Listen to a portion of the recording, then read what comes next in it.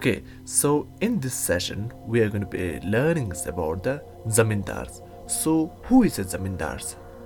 So within the village area, there's a certain sections of the peoples who have a really high status. They are having a lot of the powers. Okay, so if I have to define a little bit about the zamindars, these are the peoples who are having some economic power. Okay, and as well as most of these zamindars, they belong from the high caste and they work under the state rulers. They are the persons who is to collect taxes on behalf of the king. So this is a brief definitions of the zamindar. Okay, now we are going to be discussing about what is the sources of incomes for these zamindars and how these zamindars they gain powers into the village area. Okay, so the first is these zamindars they had a great large private land. It is called as the milkiyat. Okay, and they used to employ a labor into this agriculture area. So automatically their agriculture productions will become improved and they will get a huge income from that productions. And sometimes these zamindar they also sell the land, and sometimes they used to give the land into the mortgage also. So this is how they used to get incomes. Okay, and another factor is that these zamindars they are a collector of the taxes. Okay, they collect the tax on the behalf of the state. When they collect taxes from the villagers, the certain amount of the taxes they used to retain for themselves. Then whatever the left it is, they used to give it to the kings. And through this amount, they used to improve their military, and as well as they also built a killa, a fort for themselves. So this is how their power automatically improved.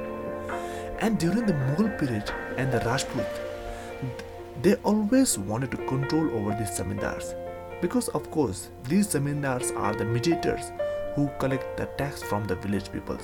So that's why the Mughal Empire and as well as the Rajput Empire they also give up so much importance to these zamindars. Okay, so that is the second reason.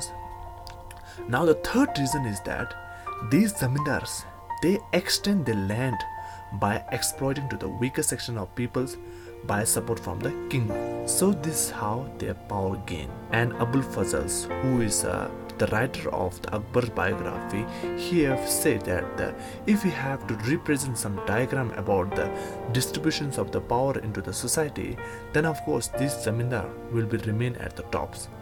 So this is how Abul Fazls he also believes that the zamindar they have a really power into the society. But the power of the zamindars that can be also purchased by paying some amount also. Okay, so this is how later on many of the lower caste people also they become a certain zamindar. Okay, so this is all about the how zamindars their what are the sources of their incomes and as well as how they gain powers into the society.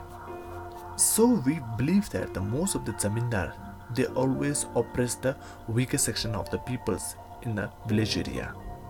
But it's also not that much of true. Okay, sometimes these zamindars they also provided help to the poor peoples by giving a cash loan, and sometimes they also organize a market where the village peoples they can come there to sell their own goods.